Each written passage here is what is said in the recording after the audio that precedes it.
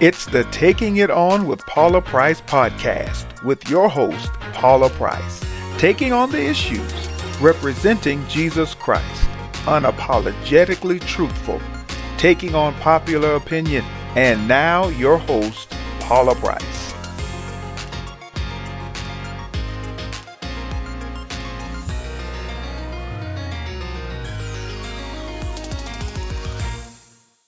So you've often heard me say, your talents can take you where your soul can't keep you. What does that mean? When the pressures come on you, when the weightiness of decisions, when long hours want to push against your body, is your health up to it? When difficult people and competitors and rivals want to eliminate you from the process, eliminate you from the prospects. When that happens, what will your soul do? How will it behave? Will it draw in like a turtle? Will it blow up like a flame? Will it go hard as granite so nothing ever gets in? Will it become sullen and moody, and every time you turn around you're brooding and you're whatever, because that's the only way your soul knows how to mend itself or at least contend with its discomforts? Because your soul must do something with everything that happens to you in life. There are things that it does overtly, and then there are things that it does covertly. So you have got to get to a place where you begin to recognize when your soul has taken control of a circumstance that will destroy your life. And will your soul's control over that circumstance resolve it or destroy it? Many of you know the thing you just had to say. You had to speak out of your mouth. I'm sorry. You had to be heard, even if it cost you your livelihood. That's a soul out of control. That's a soul program for self-sabotage. Did you hear that? So do you have a sabotaging soul? Does your soul's answer to everything end up being sabotage, cut you off, you become unpleasant, you become unruly, nobody can tell you, and you also become paranoia. You start seeing what isn't there, hearing what isn't said, and really blaming things on people that they haven't done. Your soul will do to you things that are damaging, and you will blame it on others because your soul is doing it and has been able to get away with it for a lot of years. So do you have the soul for the success you seek, the success you desire? And that within that soul, there's a host of things that we have to make decisions on. All of us, we have to do it, because your soul will always cast the deciding vote for the outcome that you say makes you feel the best.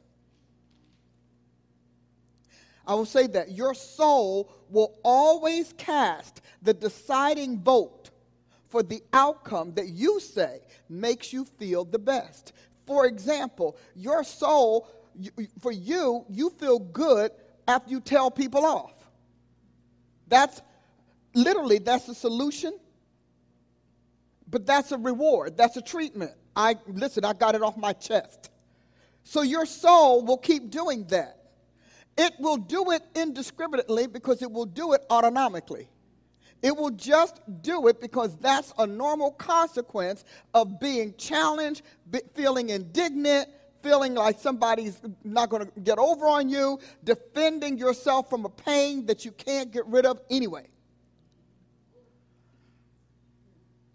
Because, see, a lot of us, you have literally, it's kind of like a condition. You have conditional soul aches, soul pains. It's a condition you every day, and you don't realize it until you get real quiet and realize you can't be quiet. Your soul never shuts up. It's never at peace. It never can get into full happiness mode, full content mode, full security mode, because it's always working in the background like that operating system that keeps you on guard for when your control is threatened.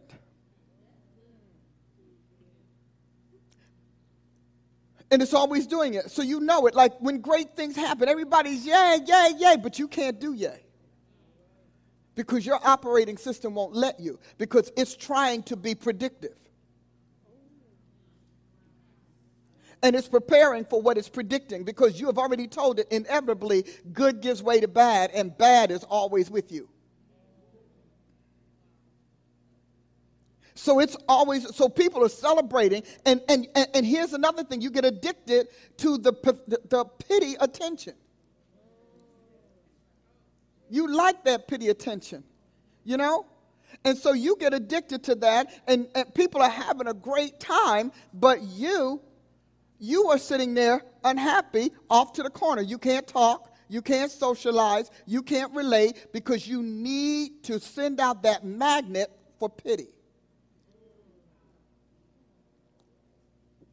You can't engage because you live for these words to be said to begin the machine, the mechanism that reinforces your own sorrow.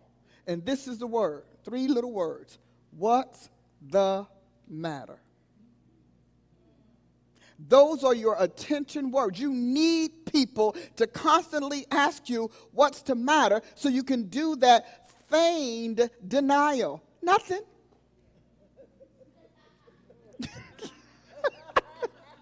Nothing. There's nothing wrong. There's nothing wrong. I'm good. Your face is down here. Your eyes look like you have just lost your best friend and $2 million. You never smile. You're never engaged. People always have to bring you back to the present because your soul is always nursing and incubating your past.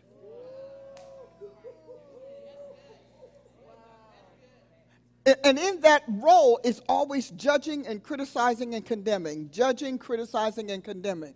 And that has to do with so many things that we'll walk through as we continue into this series. But you need to understand that your soul is the mechanism of all of your emotional output, your psychological output, your desires, your appetites, your angst, your angers. Your soul is constantly handling that. And you are giving it permission to take the lead because you yourself don't want to be emotionally honest. Emotional dishonesty is this. What's the matter? Nothing. So your soul is programmed to being dishonest about what's going on inside it. What has caused your depression? What has caused your dissatisfaction? Why you're disappointed? Why you're hiding it? And you're hiding it simply because you have not grown up. Kids hide, adults confront.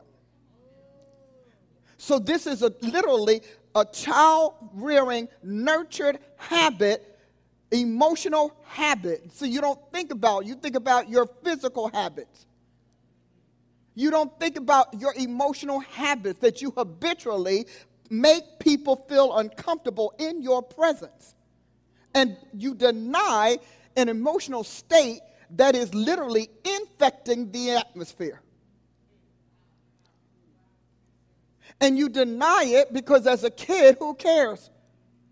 But you have not let the little kid go. And in the same way, the little kid throws tantrums, you still do it as an adult. You just do it non-verbally. So the little kid goes in a room, puts their face in the pillow, and bangs and screams. You put your face in the pillow so nobody hears you because you don't want to get your butt whooped. See, it's your little child. You never grew up, and you keep calling it something else because the feelings and the incidents and the experiences are in the present.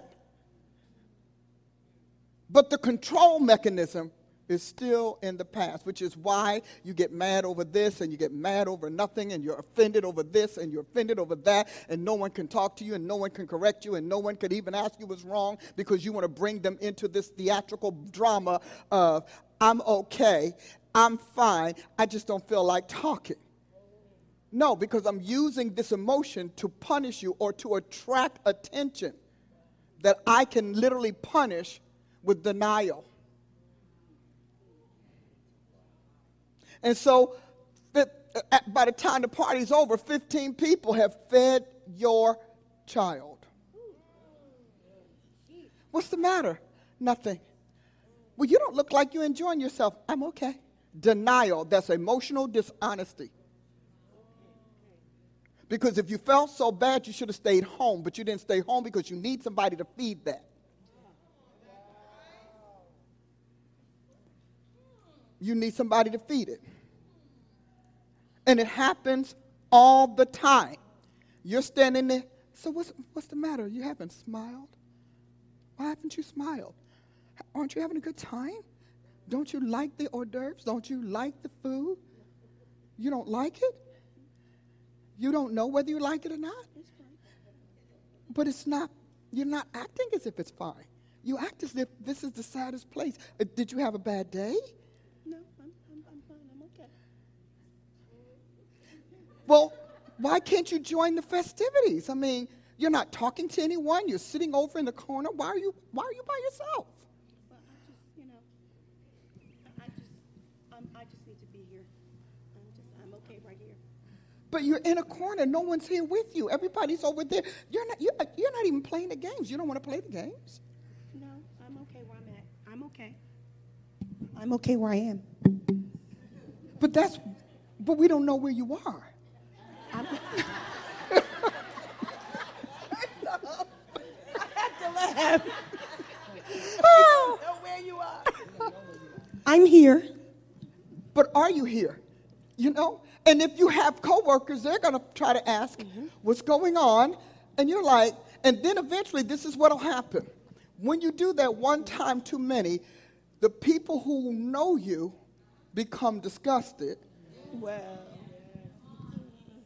And then they begin to shrug you off. So when you have a real thing, nobody believes it's real. Because, and this is what they'll say, oh, that's just so-and-so. They always say, no, don't even pay it any attention. Listen, don't even give it any attention. And they start instructing people on how to ignore and dismiss you. And the next thing you know, you have a real crisis and calamity, and nobody cares. Nobody. Because your emotional habits have so disappointed people and so jaded them about your makeup that they don't care whether good or bad happens to you. Because you've used your emotions as a cudgel, as a weapon, as a punisher. But you've also used it as an emotional panderer, pandering for emotions or pandering for attention and responses that feed that thing. And sometimes you wake up and you're like, well, that's not me all the time. But there are certain situations, lack, embarrassment, desire, fantasy. Those are all things that when they cross this emotional barrier, this emotional brigade of yours, they start that thing in motion. They wake up that kid. They wake up the disappointment. They wake up the resentment. They wake up the anger. They wake up the disturbance. They wake up the tantrums. They wake up the selfishness. They wake up the demands. And so that kid couldn't voice it for numerous reasons, either because they did not have the language to articulate it, or they were in environments where they were to be seen and not heard, or perhaps they were just raised to stay in a kid's place, or by parents who were indifferent to them. Whatever the reason, and they are numerous, because we are fearfully and wonderfully made, it doesn't take much more than a pin drop for that kid to wake up. It's like putting a fussy baby to sleep. And so to be in relationship with these people is to walk around on eggshells and tiptoe all the time, because you don't know who you're going to meet. Who showed up for work this morning? We don't know. We don't know who's going to show up for work. We don't know who's going to come out at the next call. We don't know. because there is no cohesion in that soul. It is fractured, it is fragmented, and in the soul, this particular adage still applies. The squeaky wheel gets the grease. So whatever the squeaky wheel is, that's who the soul will show. So I'll wake up this kid, or I'll wake up this cry. All of us have had babies or heard babies that cry, and you knew they weren't really crying. You knew there was no sorrow or suffering or anything to it. But the child just whined. Some people do this because their parents literally raised them to think whining is an acceptable form of communication and displeasure. So these are whiny adults. They whine about everything. You know, don't they? The whiny adult.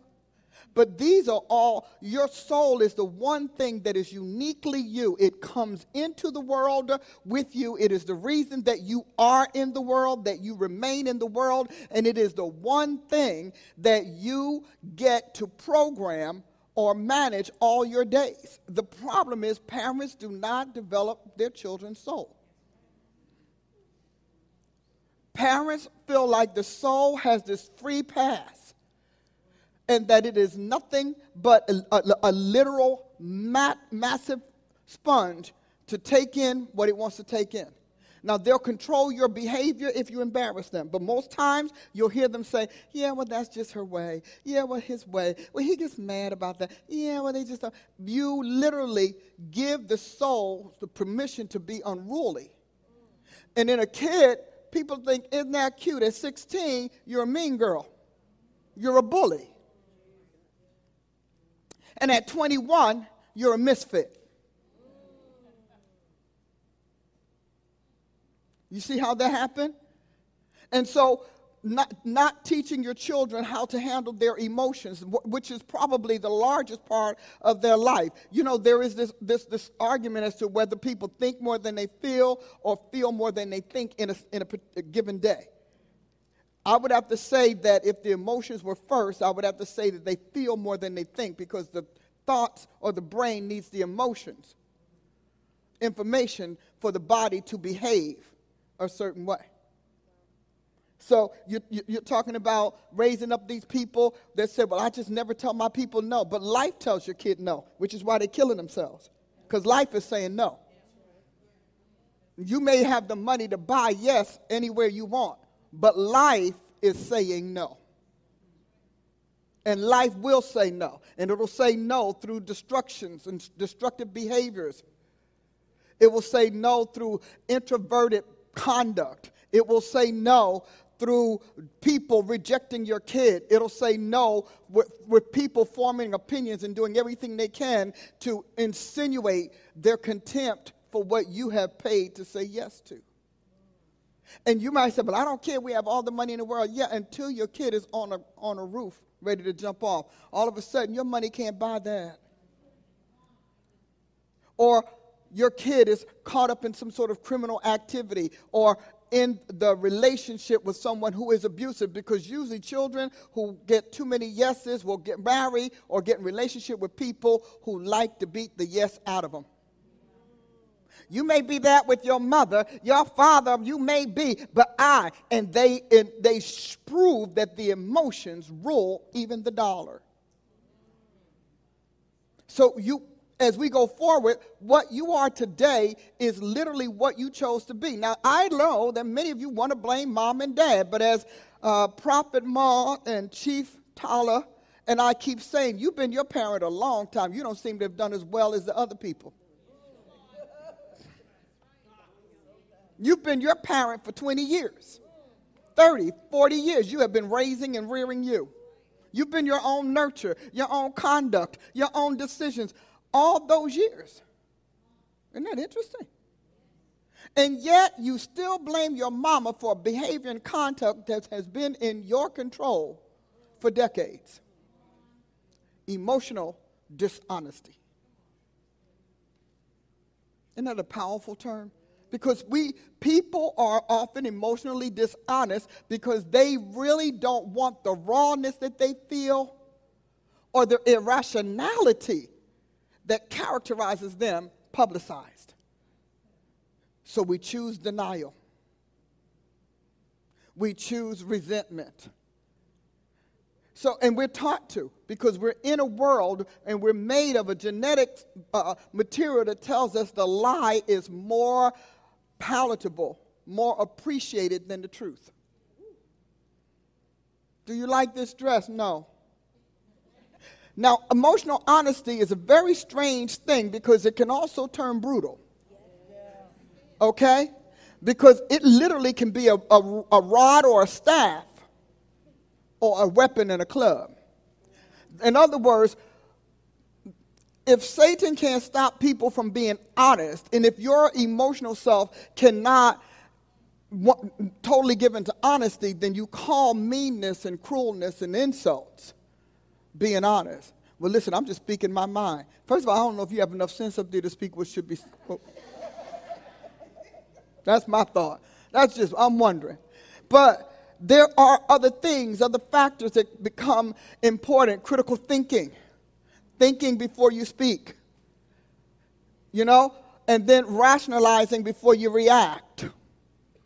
Restraining yourself until you have all of the facts. See, those are where we go when in the next place. So I'm going to cover a little bit of this. I wanted you to know that, but I needed you to recognize people get sick because of emotional dishonesty, emotional lies. The soul relies on truth. Truth serum. The soul is really about truth. And so when you take and turn truth into a lie, and that lie becomes your truth. The disparity between the two, there's always an inner tussle.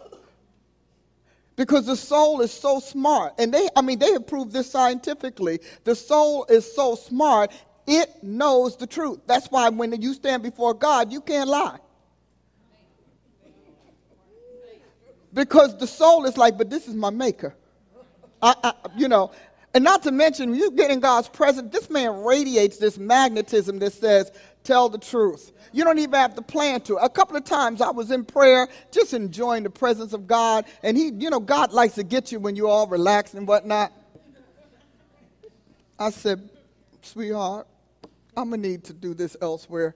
So I'm in the prayer, and he'll ask me a question.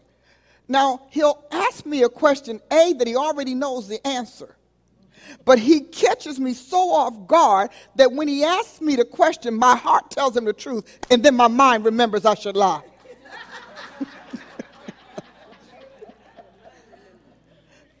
My heart says, Lord, and then after that, my mind will say, you don't want to say that to God. That's not what you ought to say. You need to find something else. You could have said it better. He's going to be mad at you. Look at you. You're hurting his feelings. We go, and all of that happens in lightning seconds, which is why your soul can stack and stock lies and deceptions all the time. Because defensiveness, you are even defending yourself from God's disapproval. From God's offense, because you feel like God's disapproval is going to be judgment, and judgment is going to be hurtful, and something you want is not going to happen. See, we go all the way down that line. We just go all the way down to the end. So it's easy to say, I'm fine, Lord. Some of you all can't get a breakthrough in God because you're not emotionally honest and you treat him as if he's ignorant. Because God already knows. He is the maker of the lawyer that knows the questions and their answers before they ask the questions. God does not ask you a question because he doesn't know. He asks you a question so you can come to know. Because he knows you're hiding this under layers and layers of defenses and protections and shelters and shields that's going to take him a lot of years to get rid of. And there are some of your blessings are tied to that truth. We always think judgment is tied to truth, but blessings are tied to truth. For example, you keep telling God, I don't care that I live here. Well, that's not true. You do care. Because when you're not in God's presence, you fuss about everything. The crack in the wall, the tilted floor, the people that's too noisy, the fact that you can't get a park. I mean, you got everything out there. There's a whole grocery list. You've just never put them together. And so God is like, do you want a new place? No, Lord, because, I can't afford it. This is okay. I don't mind. So I had to learn that. So God said, I asked God one time, I will never forget. I said, God, why don't I ever have big numbers? He said, because you keep telling me the small ones are fine. I said, huh? See, we're being coy. We're trying to be flattering. God hates flattery. And so we're flattering him by pretending we're really super content with what's going on, when in fact we're not, and we're blaming him for it. So he asked me one time about something. He said, well, you want so-and-so and so-and-so. Listen, Jesus, I'm going to live with that, but let me tell you what I want. And I'm honest. Now, he's not going to deal with you asking amiss. My friends got it, so I should have it. He's not interested in that. But I tell him honestly, no, I'm in the house I'm in right now because I told him I didn't like all of those other ones. Like he didn't know I didn't like them. I was not informing him. I was actually being honest, creating a platform for my faith to move into his solution. When you deny, you can't have faith because denial is rooted in fear. And fear hath torment. So God and I, we have over the last several years, at least the last 8 or 9, we've come into a whole different place. And he tells me, I don't like lies. So all of those denial, I didn't do that, I didn't mean that, that's not what I mean, you misunderstood me. That's Satan talk. Devil talk is all about denial. It's all about lying. God talk is all about truth. God, I'm sorry I feel this way, but I'm stuck. So if you can help me, I'll be really happy. I'm honest with them. I'm like, God, I am so hot now. Holy Ghost, I don't even, Jesus. Help me, God Almighty, Lord. I am ticked, Jesus, ticked off. I know I'm wrong. I know I'm going to have to repent for this tomorrow. As soon as I get a good night's sleep, I'm going to wake up, repentance. It's going to be great, Jesus. But right now, I am disturbed. I don't even know how to ask you to fix it because I'm too busy feeling the mad. I can't even figure out what to ask. Like, Jesus. I have to go right up to the door. Get them, God. Sick them. And so we're honest. I'm like, God, I didn't like it and whatever. And sometimes that's when he goes into psychologist mode. He says, so what didn't you like about it? I don't want to think about that right now, Jesus. I'm feeling my way through this. I'm feeling it. No, what didn't you like about it? Well, Lord, to be honest with you, I didn't like this, and this. And then he would ask me, why not? Because I didn't feel good. So why are your feelings formed that way? Why do your feelings funnel this reaction to such incidents? I'm like, so you can figure out I don't get mad a lot no more. Because I'm thinking this is going to be an all-night thing. I don't want an all-nighter with the Holy Ghost. And so he would ask me, and I had to answer him. And if I didn't answer him, he wouldn't stop for weeks or months. If it took me a year, he was at it a year. Because remember, he never dies. He don't get a sleep. He don't need a nap. He got plenty enough time. I mean, God don't even get a snooze. And so we would talk about it, and then he would ask me the questions that would help me make sense of it all. But Paula, why is it that you and your sentiments chose this response to this issue? And I would say, because it reminds me. It always comes down to that. It reminds me of. It made me feel like when. Okay, so now we realize if we're walking in this path of emotional honesty, we are not going to blame this present situation for your extreme response.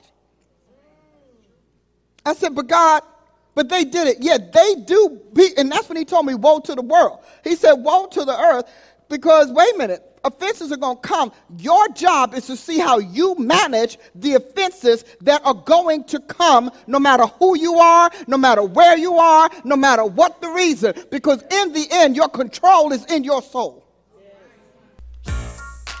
Thank you for listening to this segment of the Taking It On with Paula Price podcast. Be sure and tune in next time for the continuation of this insightful teaching. To obtain resources and training materials for how to think differently and live powerfully, visit Dr. Price's website at drpaulaaprice.com. Also, follow Dr. Price on Facebook, YouTube, and Instagram at Dr. Paula Price. See you next time.